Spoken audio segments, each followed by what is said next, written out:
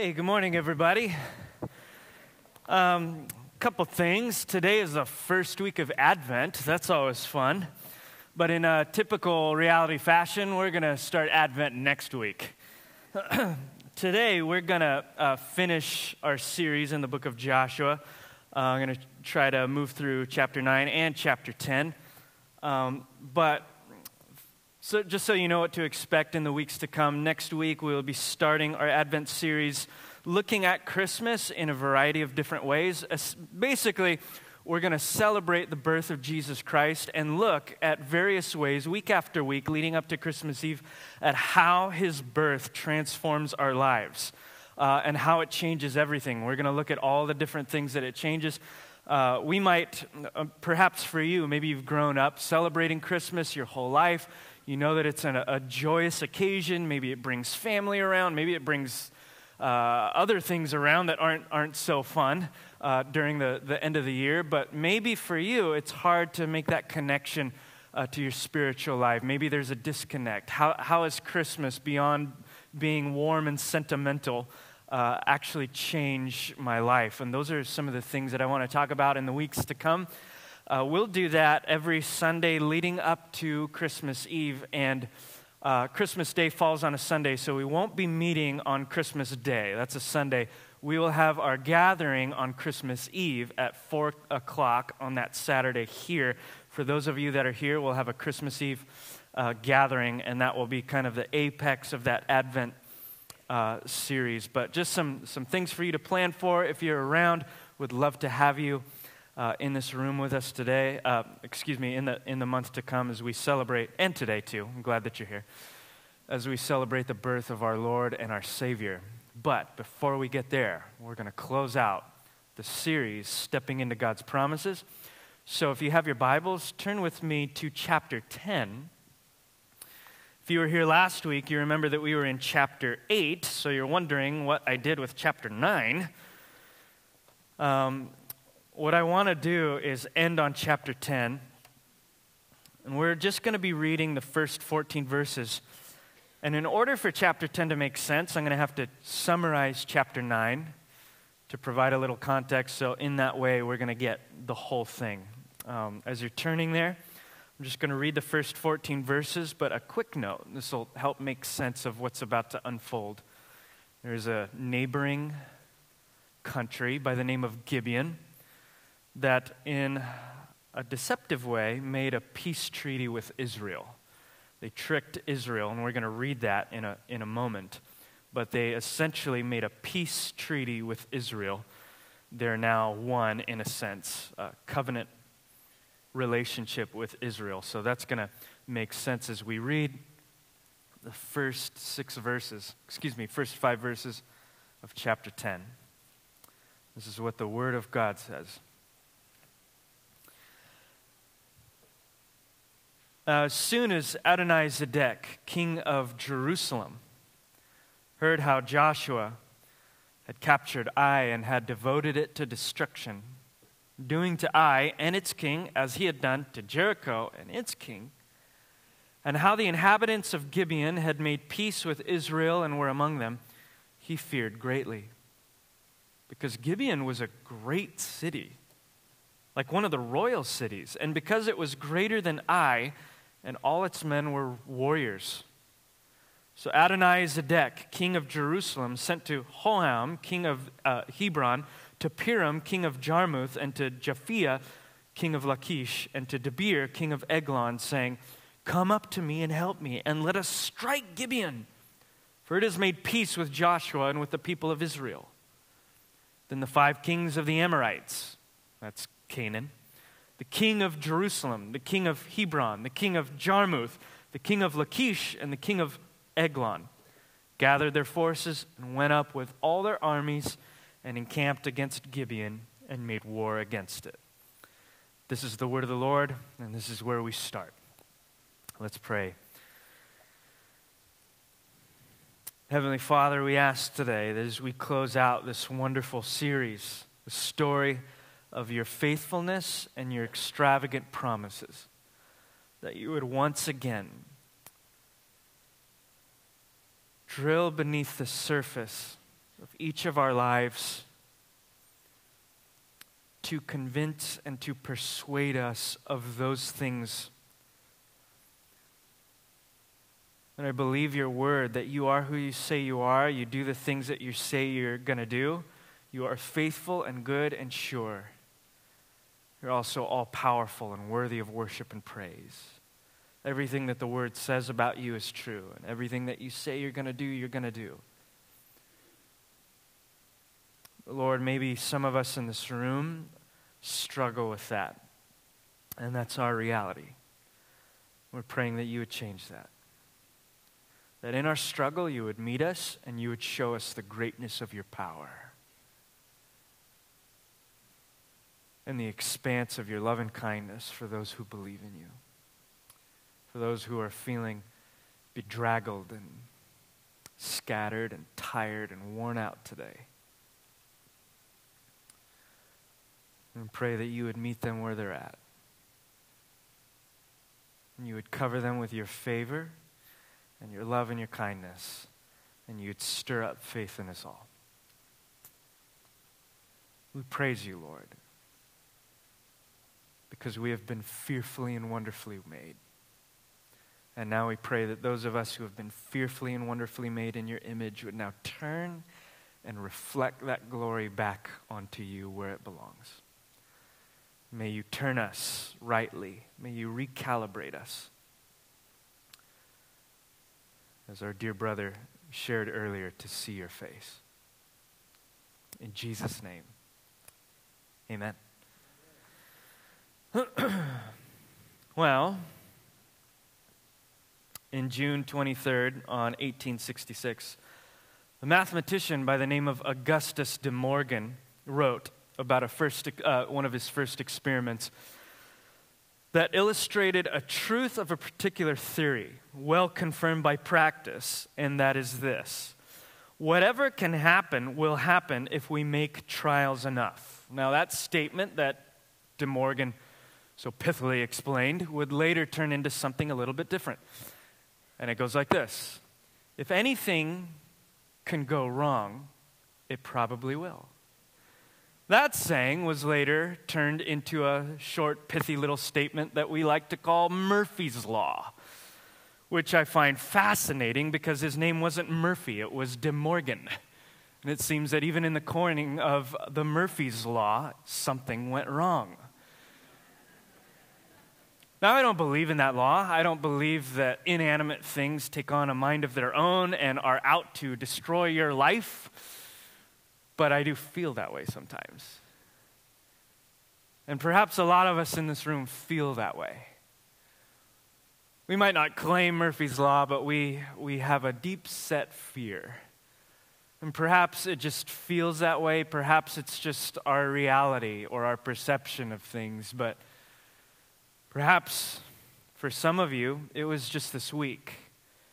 While everyone is celebrating Thanksgiving and suffering from their tryptophan highs, and you're scrolling through Instagram looking at everybody's happy families, you were in an entirely different situation. Maybe for some of you, you'll go into Christmas the same way. Maybe it has nothing to do with the holidays. Maybe you just are looking for a break in life. And it's almost as if you've gotten to the precipice of your breakthrough and everything falls apart. Maybe any time it seems like God blesses you. Maybe you're going through this series in Joshua, God's promises, and it seems like you get to the cusp of his promises. And there's this breakthrough, and the windows of heaven are opening on you, and you're experiencing favor, and all of these good things are happening to you, and just right when you're about to settle down, things fall apart. Whatever your experience might be, you might resonate with a statement like this: whatever can happen, whatever can go wrong probably will go wrong. Maybe you're so deep in that type of narrative that you've just become a cynical person, pretty downtrodden. And you just look at things. You even look at the blessings of God, you look at the promises of people, you look at good opportunities. It was just a bad thing waiting to happen. Maybe you are right now in a set of circumstances that are overwhelming. You have no idea how you got there. You have no idea how to get out. Do you ever feel any of these ways? Do you ever feel like Murphy's Law? If something could go wrong, since it's me, it probably will.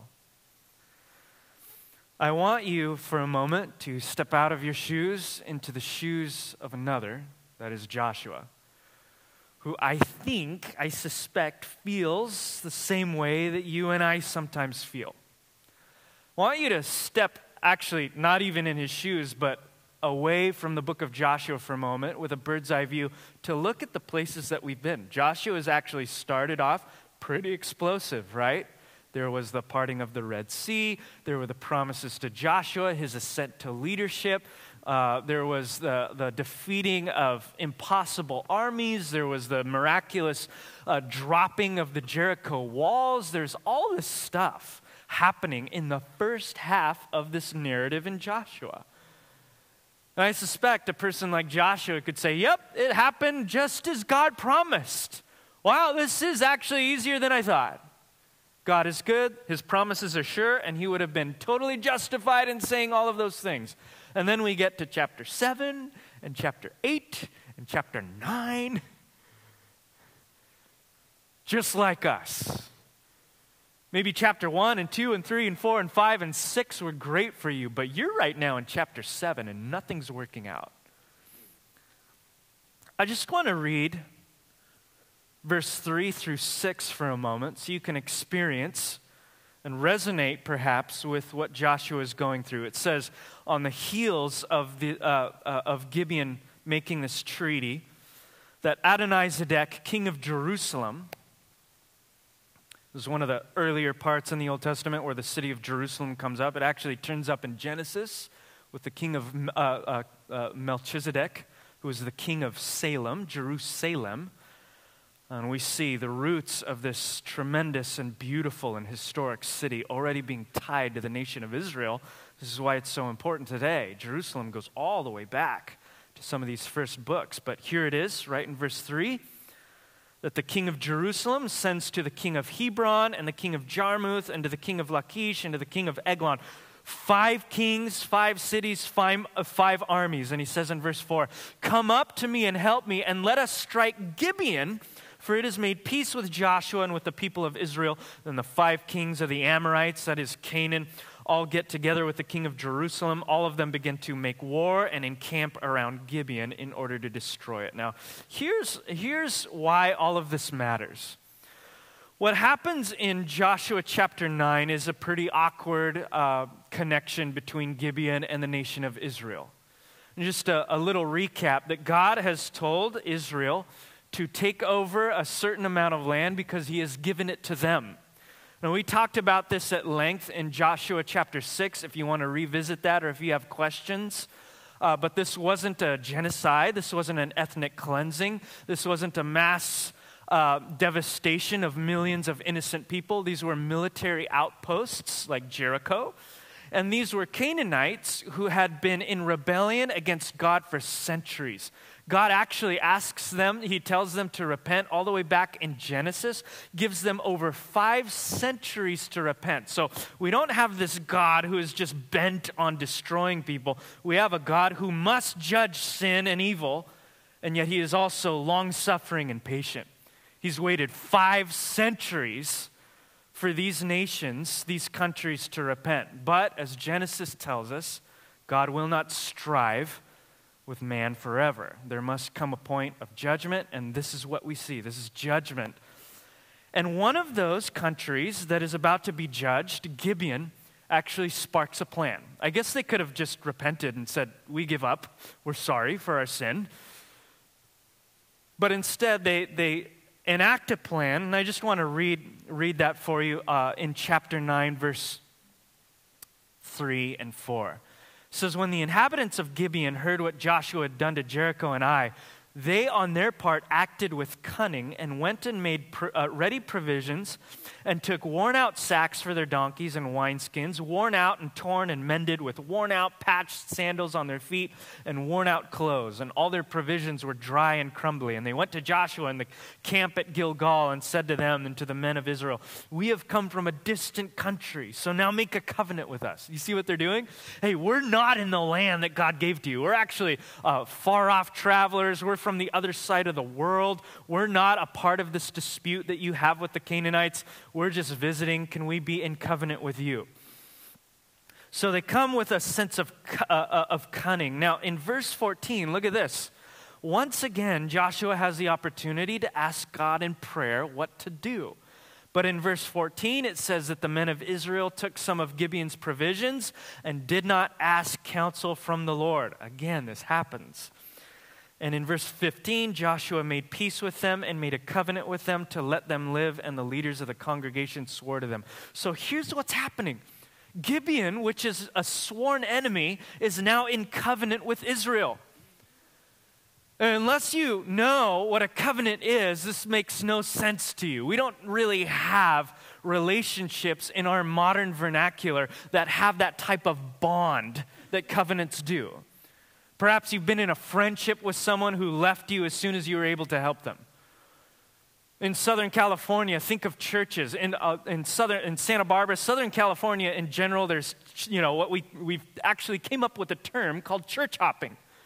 If things don't match what I want in the church, I'll move on to the other one. We see it in churches, we see it in corporations, we see it in businesses, we see it in friendships, we see it in families, where we view relationships as something that exists to give us something. And once that kind of resource is cut off, we don't need that other person. But a covenant, as we've been talking about at length throughout these chapters, is something far deeper. A covenant in the Bible is a mixture of love and expectation. I love you enough to give you everything, but I also expect healthy expectations from you. And so there's this unbreakable bond. So much so that Joshua, who is about to destroy Gibeon, is now in a covenant with them, and that means this. Not only does everything that we have belong to you, but anyone who comes after you, we will risk our lives to fight. So an enemy just turned into a friend, reluctant friend. But this is how covenants work. They didn't ask counsel from the Lord, or he would have told them. Gibeon kind of whisks their way in by an act of cunning. But here's the beauty of all of this, is that God accepts Gibeon. They're now God's people. I love this. Even until the last throes of judgment, God is willing to accept anyone that repents. Rahab earlier was a Canaanite who risked her life to show her faith in God. Over here we have a less noble example, but God is willing until the last minute to accept anyone that is willing to throw down their weapons and worship him. Gibeon is no different. But as a result of this, and where we find ourselves in chapter 10, is that the king of Jerusalem feared greatly, verse 2, because Gibeon was a huge, great city.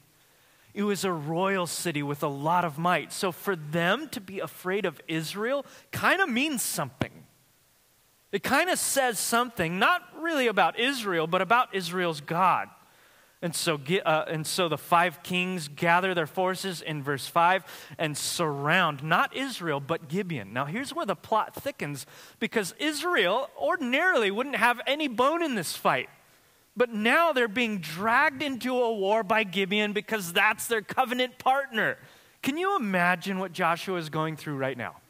He just fought 2 battles. One of them he lost. Now he's being dragged into another battle that isn't even his, but he got obligated into because of his own rebellious nature and lack of asking God for counsel. So the scene here is a large nation tricking them into being included.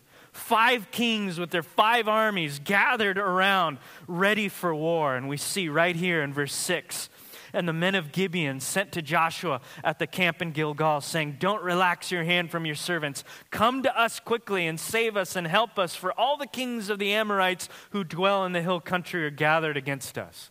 No sooner did they make this accidental covenant than it's time to back it up with swords. So Joshua, verse 7, went up from Gilgal, he and all the people of war with him, and all the mighty men of valor. I just want to stop at this first point. When our circumstances are overwhelming, perhaps you feel like your circumstances are overwhelming. Certainly we could resonate with a person like Joshua. Look at what he's dealing with: deception, hostility, war, being outnumbered on every side. Before any of this ever happened, you remember the betrayal of Achan, who brought the curse of God down on the nation because he took things that he wasn't supposed to. Out of that, 36 Israelites died. They lost a war. They were humiliated. They failed. Deception, hostility, being outnumbered, being betrayed, failure, humiliation. This is how Joshua starts the first part of chapter 10. What do you do when your circumstances are overwhelming? What do you do when your only way of explaining what's happening around you is some silly theory that everything that could go wrong will go wrong? Look at what Joshua does in verses 8 through 11. He simply remembers God's favor. If there's a single line in all of this chapter that I would hope that you would remember, it's this: remembering God's favor. Look at verse 8. It says, "And the Lord said to Joshua, 'Do not fear them, for I have given them into your hands. Not a man of them shall stand before you.' So Joshua came upon them suddenly, having marched up all night from Gilgal. And the Lord threw them into a panic before Israel, who struck them with a great blow at Gibeon and chased them by the way of the ascent of Beth-horon and struck them as far as Azekah and Makkedah." Verse 11. "And they fled before Israel. While they were going down the ascent of Beth-horon," listen to this, "the Lord threw down large stones from heaven on them, as far as Azekah." Yeah, that actually happened. And they died. Big stones. "There were more who died because of the hailstones than the sons of Israel killed with the sword." I know this can be hard to read because this is war and all that entails. If you're struggling with this, listen to the sermon on Joshua chapter 6. But at the end of the day, this is about God's promises and his faithfulness and his justice and his righteousness. And what we see in this particular sentence is this incredible thing where God fights on behalf of his people. He does more in this battle than all of Israel combined. Joshua, the author of Joshua, is careful to make note of this. First of all, not only does he throw the enemy into a complete panic, he says in verse 8, right? He gives this promise. Joshua is filled with promises. The first one here is, Joshua, do not fear. Do not fear deception. Do not fear other people's hostility. You can make this your own promise. This is for you as well. Do not fear that you are outnumbered. Do not fear that you seem to have more enemies than you have friends. Do not fear acts of betrayal. Do not fear failing tomorrow morning. Do not fear humiliation, shame, and guilt. Why? I have given them into your hands. And God is the type of person who doesn't just tell you that he's going to do something. He puts his money where his mouth is. Amen? How does he do that with this particular promise? I have given them into your hands. Well, in verse 10, he actually throws the enemy into a panic. I don't even know how that looks or what he does. I can just imagine it.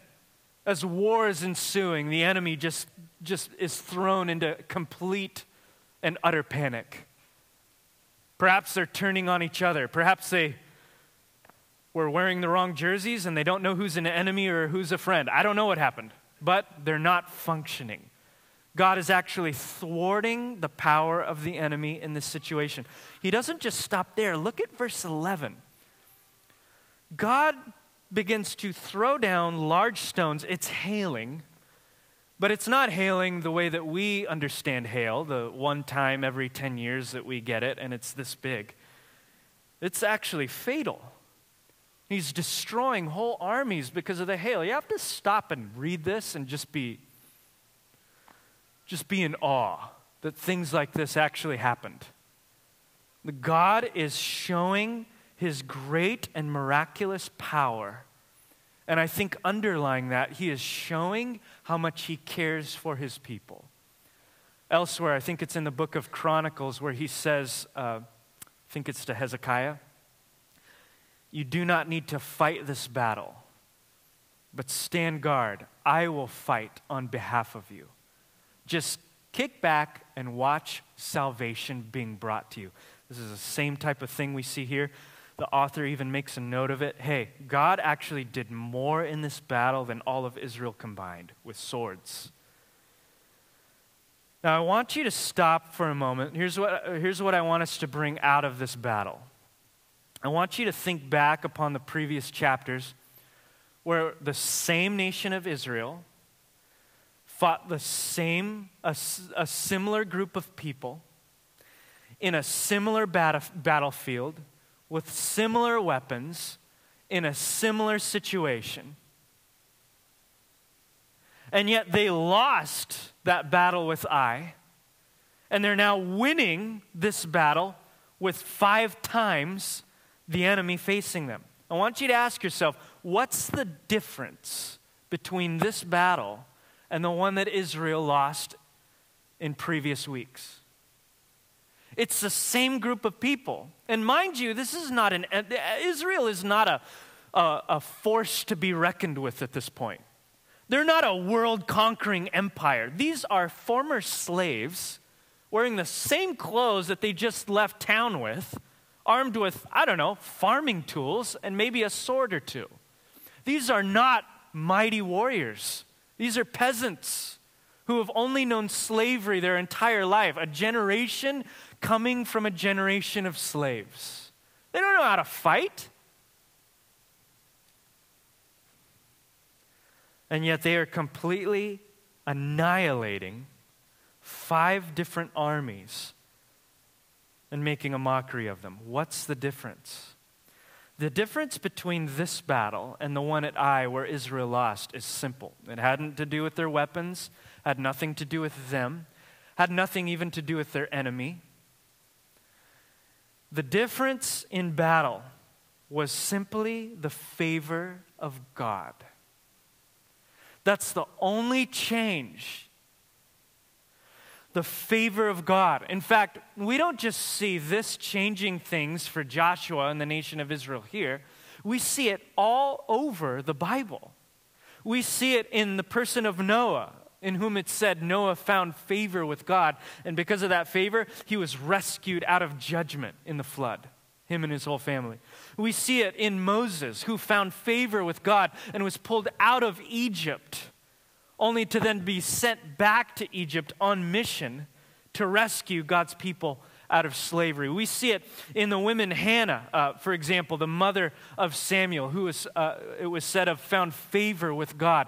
And to her was given birth of this son who would later speak truth as a prophet in Israel to a wayward nation.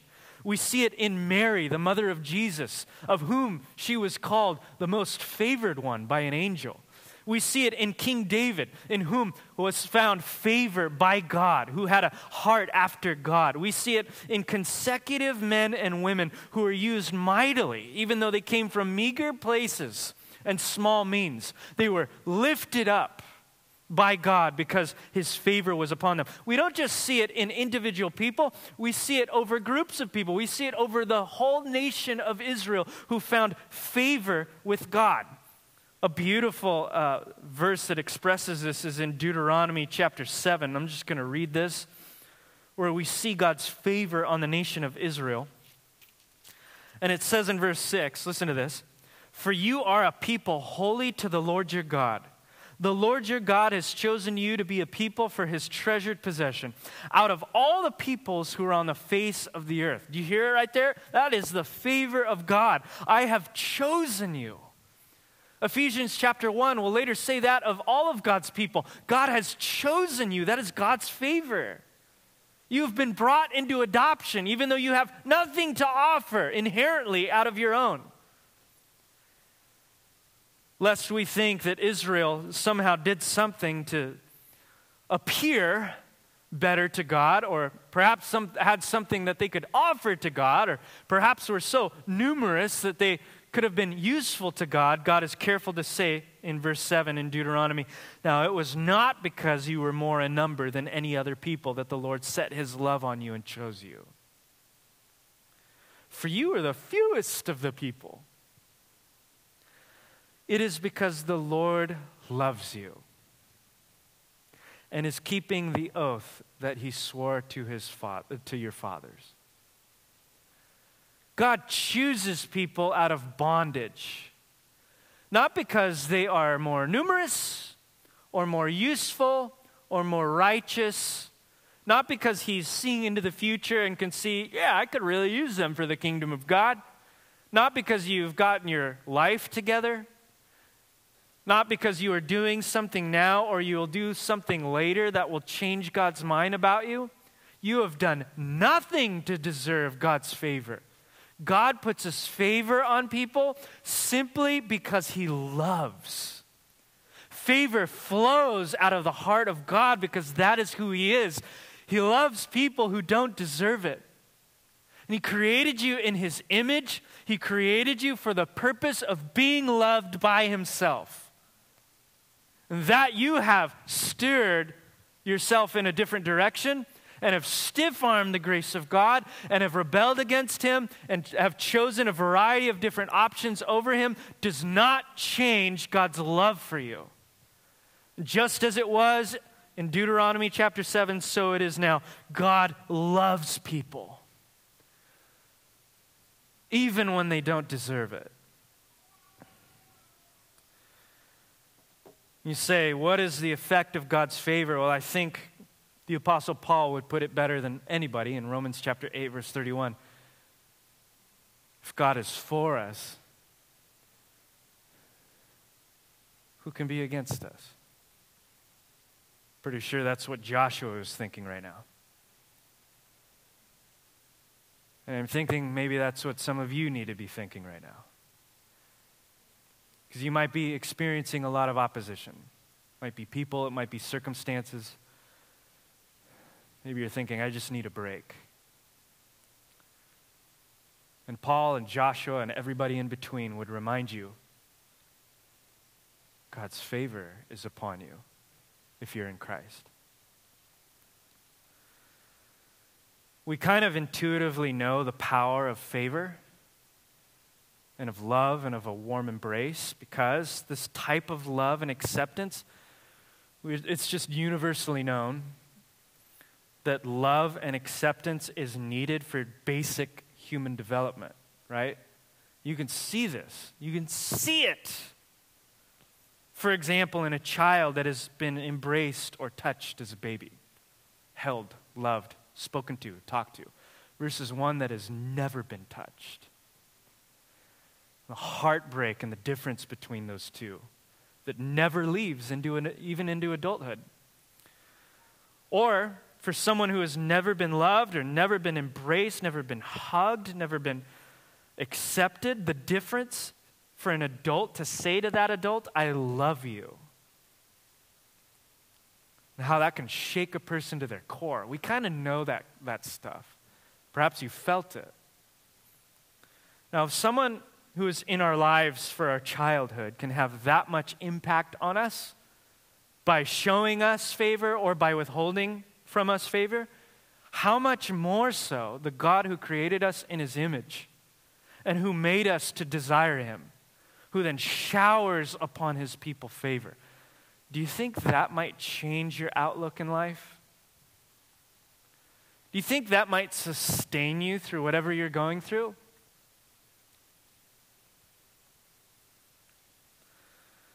That's where perhaps a lot of you are living right now.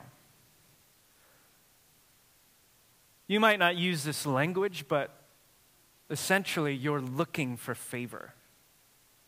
You might call it something else. A hug, a friend,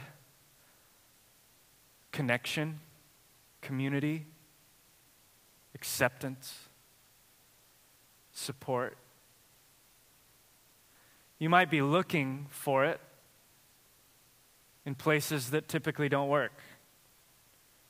Alcohol, drugs, sex, money, career, busyness. You're looking for that feeling of being favored and accepted and loved. If there's anything I think we can take from Joshua or, the whole Bible, you need to find it in your God. And you don't have to earn it. It's there waiting for you. You need to receive it. And some of you are not receiving it.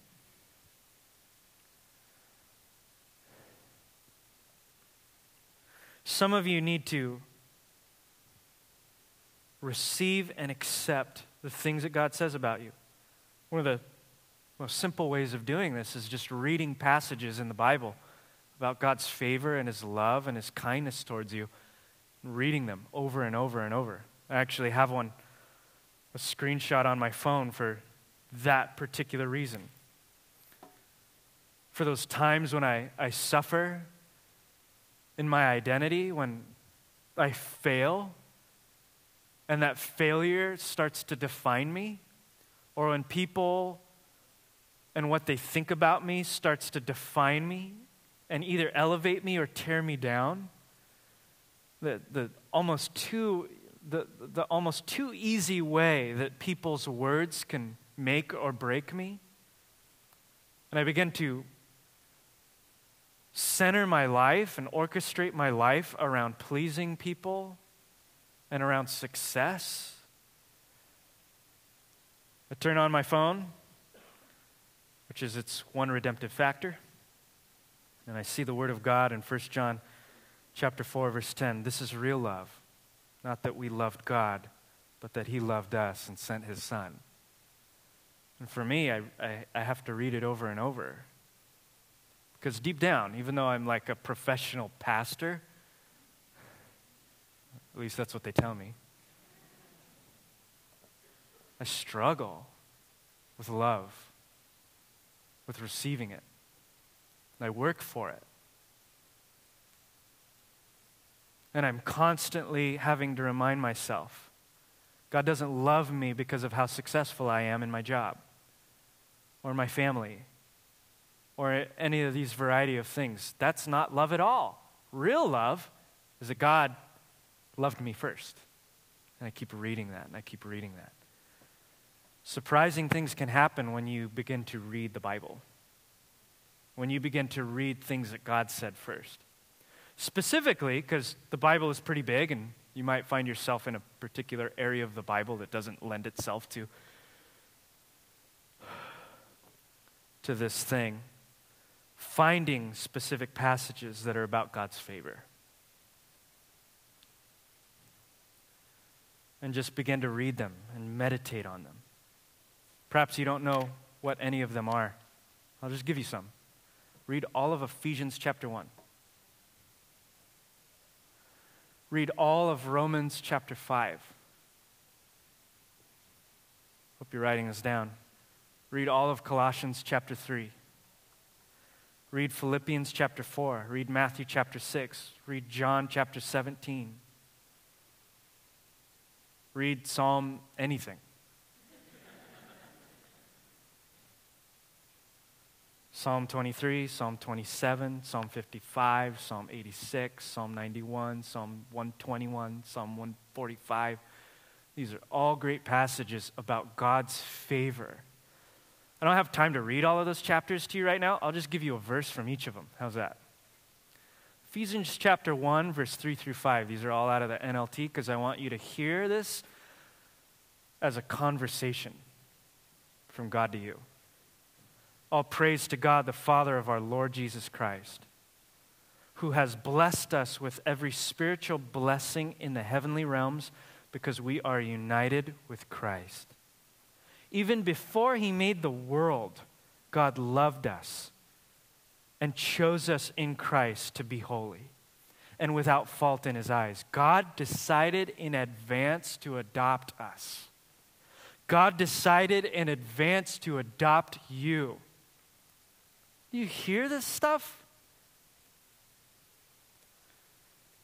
God decided in advance to adopt us into his own family by bringing us to himself through Jesus Christ. This is what he wanted to do, and it gave him great pleasure. God wants you in his family, and it brings him great pleasure. Romans 5, verse 5. And this hope will not lead to disappointment, for we know how dearly God loves us because he has given the Holy Spirit to fill our hearts with his love. Colossians 3, verse 2 through 3. Think about the things of heaven, not the things of the earth. For you died to this life, and your real life is hidden with Christ in God. Philippians 4, verse 19. And this same God who takes care of me will also supply all of your needs from his glorious riches, which have been given to us in Christ Jesus. You may say, well, it doesn't feel like he's supplying my needs. I only have 10 pairs of shoes. Well, Matthew 6, verse 28 through 30. Why worry about your clothing? Look at the lilies of the field and how they grow. They don't work or make their clothing, and yet Solomon in all of his glory was not dressed as beautifully as a common tulip, a gerbera daisy. And if God cares so wonderfully for wildflowers that are here today and thrown into the fire tomorrow, he will certainly care for you. Why do you have so little faith? John 17, verse 9.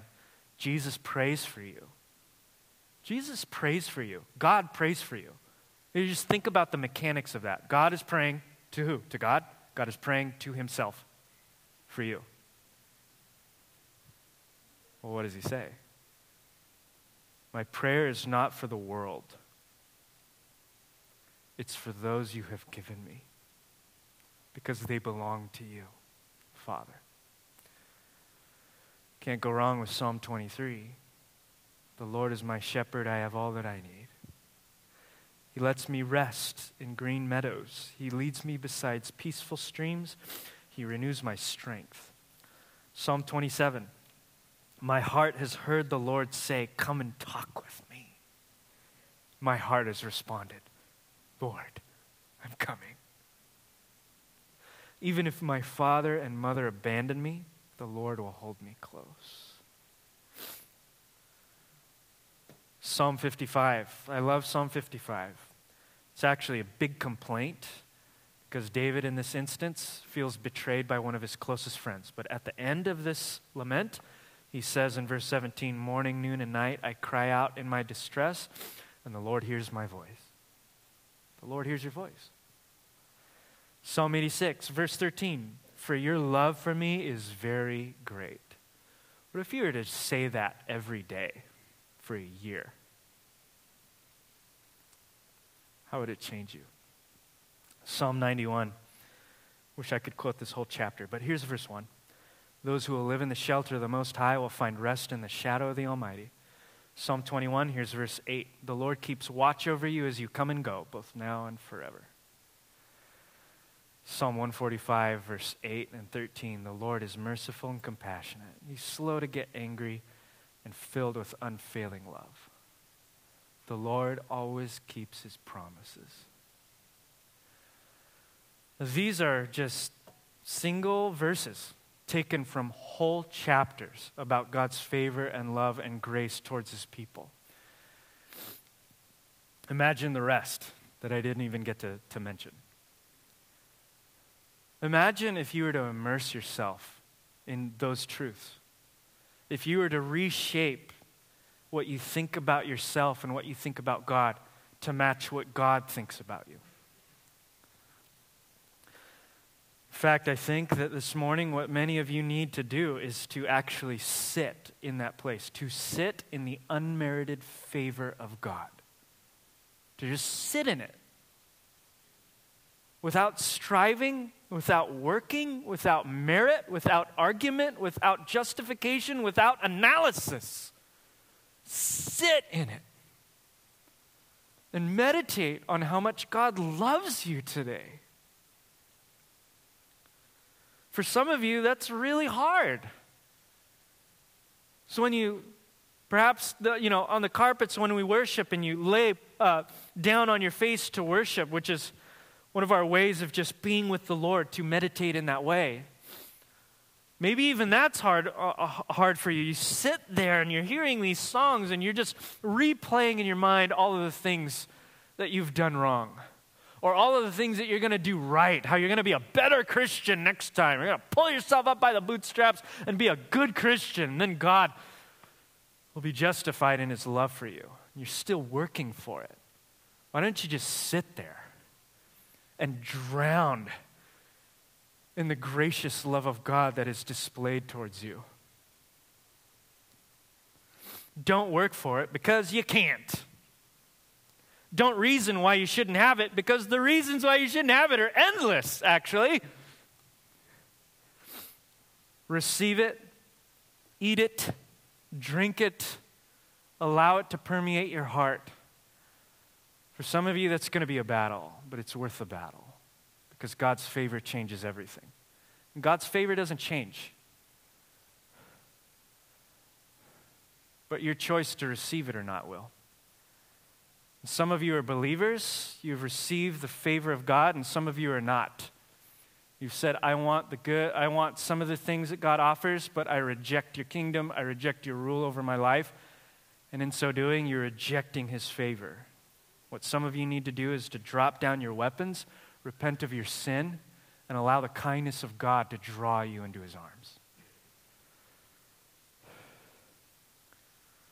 Perhaps you're saying, why so much talk about God's favor? This is so feel-goody. Why should I care so much about God's favor? Why should I meditate on it? Here's two reasons. One, it'll give you the courage to keep going no matter what you're going through. And two, it'll give you the audacity to ask for the impossible. The courage to keep going, the audacity to ask for more, which we see in the final throes of Joshua's mission. Look at verse 12.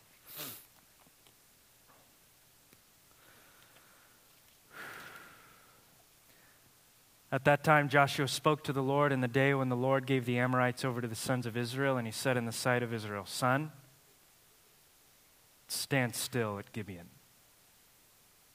and moon, in the valley of Aijalon.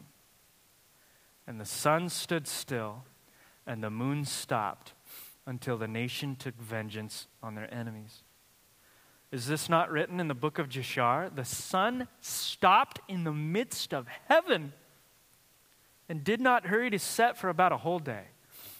There has been no day like it before or since, when the Lord heeded the voice of a man. For the Lord fought for Israel.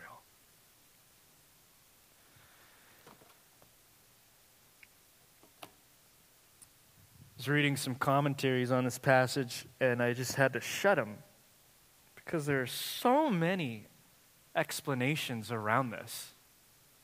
Well, maybe it was an eclipse. Well, maybe he was just speaking metaphorically. Maybe something happened where two things were going on, and the moon and the sun were in the sky at the same time, and it doesn't make sense to us, but it's this perception. I don't care what they say. If God can create the sun and the stars, he can do whatever he wants with them. And if our entire faith is built around a man rising from the dead, everything else is easy, man. You say, well, how in the world is it possible for the earth to stop on its axis? That would be catastrophic. Yeah. I don't know. But that's what happened. And I care less about the explanations for this. This is just a miracle, okay? If you believe in God, miracles aren't a giant step in the other direction. It's not the miracle that I find so bizarre. It's the last line, that it was because Joshua asked him to do it.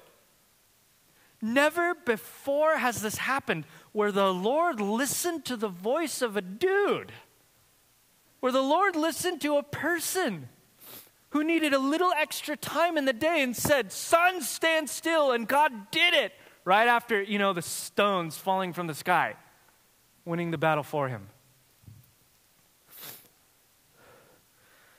One of our temptations with stories like this is to glorify these people as saints and to think, gosh, Joshua and Moses and David and Elijah, those were special people. Paul and Peter and James, special people doing special things. The Bible's perception of those people is not the same. The Apostle James would later go on to say about Elijah, you remember the guy who called down fire from heaven, who was fed by ravens, who told the rain to stop and it stopped until he told it to start again? James says Elijah was just a person like us. What he's meaning there is he's no different from you and I. The difference, James says, he prayed. The perception that we're getting in the Bible is not that there is a super type of person, like a breed of X-Men in the Bible, and the rest of us are just Christians that go to church and sing.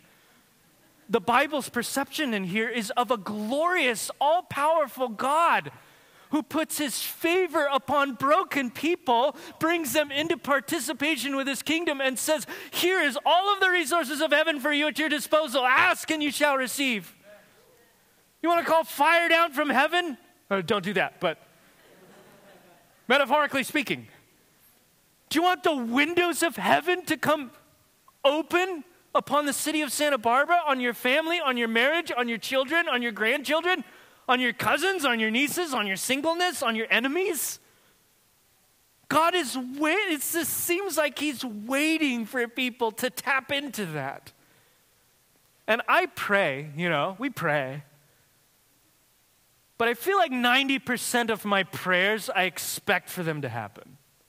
They're just safe enough that I can actually voice them in public. God bless me. God save people somewhere. He probably did it.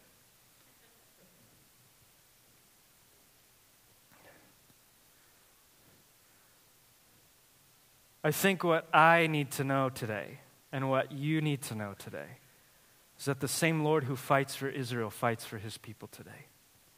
You may say, how do I know that? I see it written about Joshua. I see it written about Rahab. I see it written about all of these people. How can I know that this same God is working with me and for his kingdom? It's because of the man Jesus. It's because of all of the people whom the Father has favored. His favor was seen most brightly and vividly on Jesus, his beloved Son. This Jesus who was born in a manger that would be set in in the middle of nowhere. We're told in Luke chapter 2, verse 40, that this child grew and became strong, filled with wisdom, and the favor of God was upon him. Later, the Holy Spirit would enshroud him, and a voice from heaven would say, this is my beloved Son, in whom I am well pleased. And this Son, this God-man, would go on to defeat the powers of sin, death, and darkness, and the devil. And he would rescue rebels, Gibeonites who were deceptive and cunning and rebellious, and he would bring them back into his fold, people like you and me.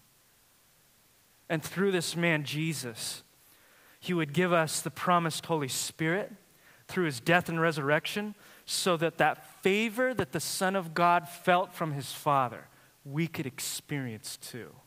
Do you need a hug today? I can't think of a warmer hug than that. The presence of the Father enshrouding you entirely, and God saying to you, I am pleased with you.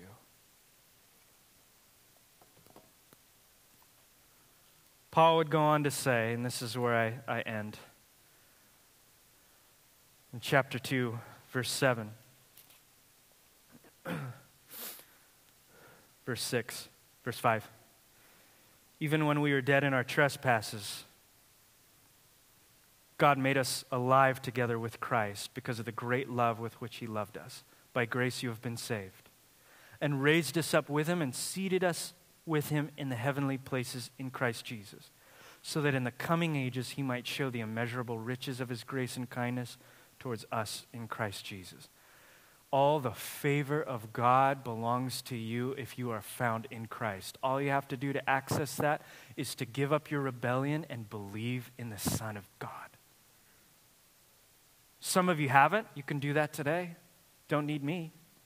Some of you have, and you need to tap into that favor that belongs to you already. I think the point of Joshua chapter 10 is something like this. When you find yourself in difficult circumstances, God's favor will dare you to ask for the impossible. When you find yourself in difficult circumstances, God's favor will dare you to ask for the impossible. I'm going to ask the worship team to come out this morning. And I want to leave you with a question today. What's that impossible prayer for you?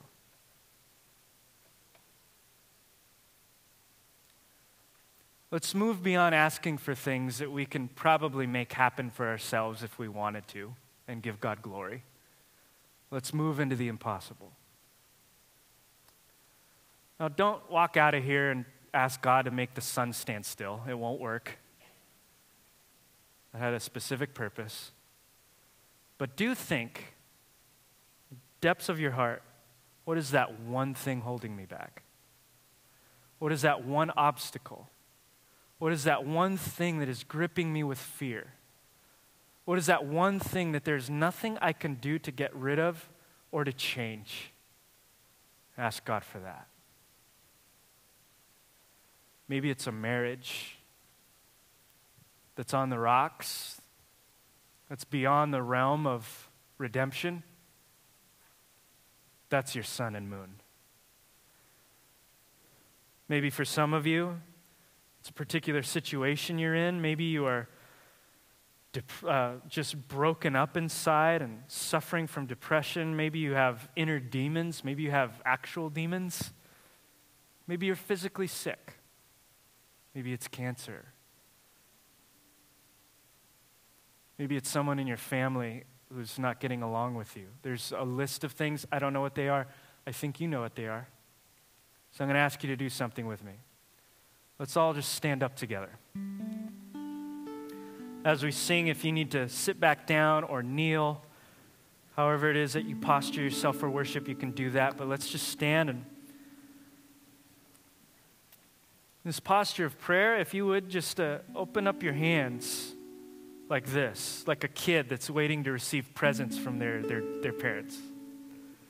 Because that's what we're doing right now.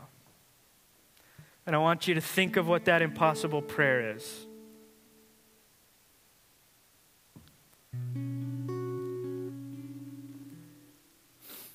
And as we worship today, I want you to begin to ask God for it.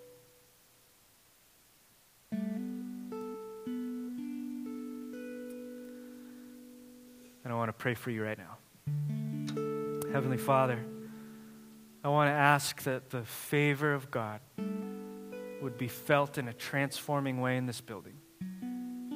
For those who are broken inside, for those who are lost, confused, I pray that the loving embrace of God would change everything. I don't just want to pray for favor, I want to pray for faith. that as people are woken up by the loving kindness and favor of God, they would then be able to see in you a powerful God who can move mountains, stop rivers, end enemies, break down walls, stop the sun in its tracks. And I pray that our faith right now would be kindled to ask you for great and mighty things. I pray that the Church of Jesus Christ in the city of Santa Barbara would be filled with life-changing, landscape-altering, world-changing prayers. I pray that our prayers would be a threat to the kingdom of darkness. I pray that our prayers would crush spiritual chains and bondage. I pray that our prayers would change things. And I pray that our prayers would start right here with us. May you change us and give us a bigger view of who you are. And lastly, I want to pray for courage. Give us the courage that comes from people who know who their God is. And as we sing to you, Lord, may all of these things just be crystallized in our life. And may the impossible be made possible. For all things are possible to him who believes in you. We pray these things in Jesus' name. Amen.